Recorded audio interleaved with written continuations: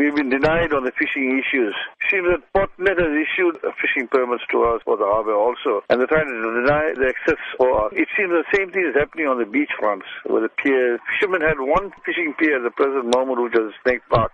And recently, there was a very heavy corruption in the sea, which was caused by the near cyclone that came through. And I think it was slightly damaged here, then, everywhere. And then finally, they said that they will get it done up and the fishermen will come back to fish. And how has this affected fishermen who fish there all the time? It's already gone to about 4 to 5 months, but they have done nothing about it, and they're not allowing any fishermen to fish. How is a subsistence fisherman going to do a living? How is he going to put food on his table? How is he going to send his children to school? How is he going to pay his fee? And he relies on this thing. If you look at it in the last few months that I have fished, I haven't even caught a fish. Yet it costs us on bait, it costs us on tackles, it costs us on travel. There's a limit for us for fishing. We fishermen have been deprived of this thing because we're given a quota system to catch fish. It's costing us more or less more than us going all the time fishing.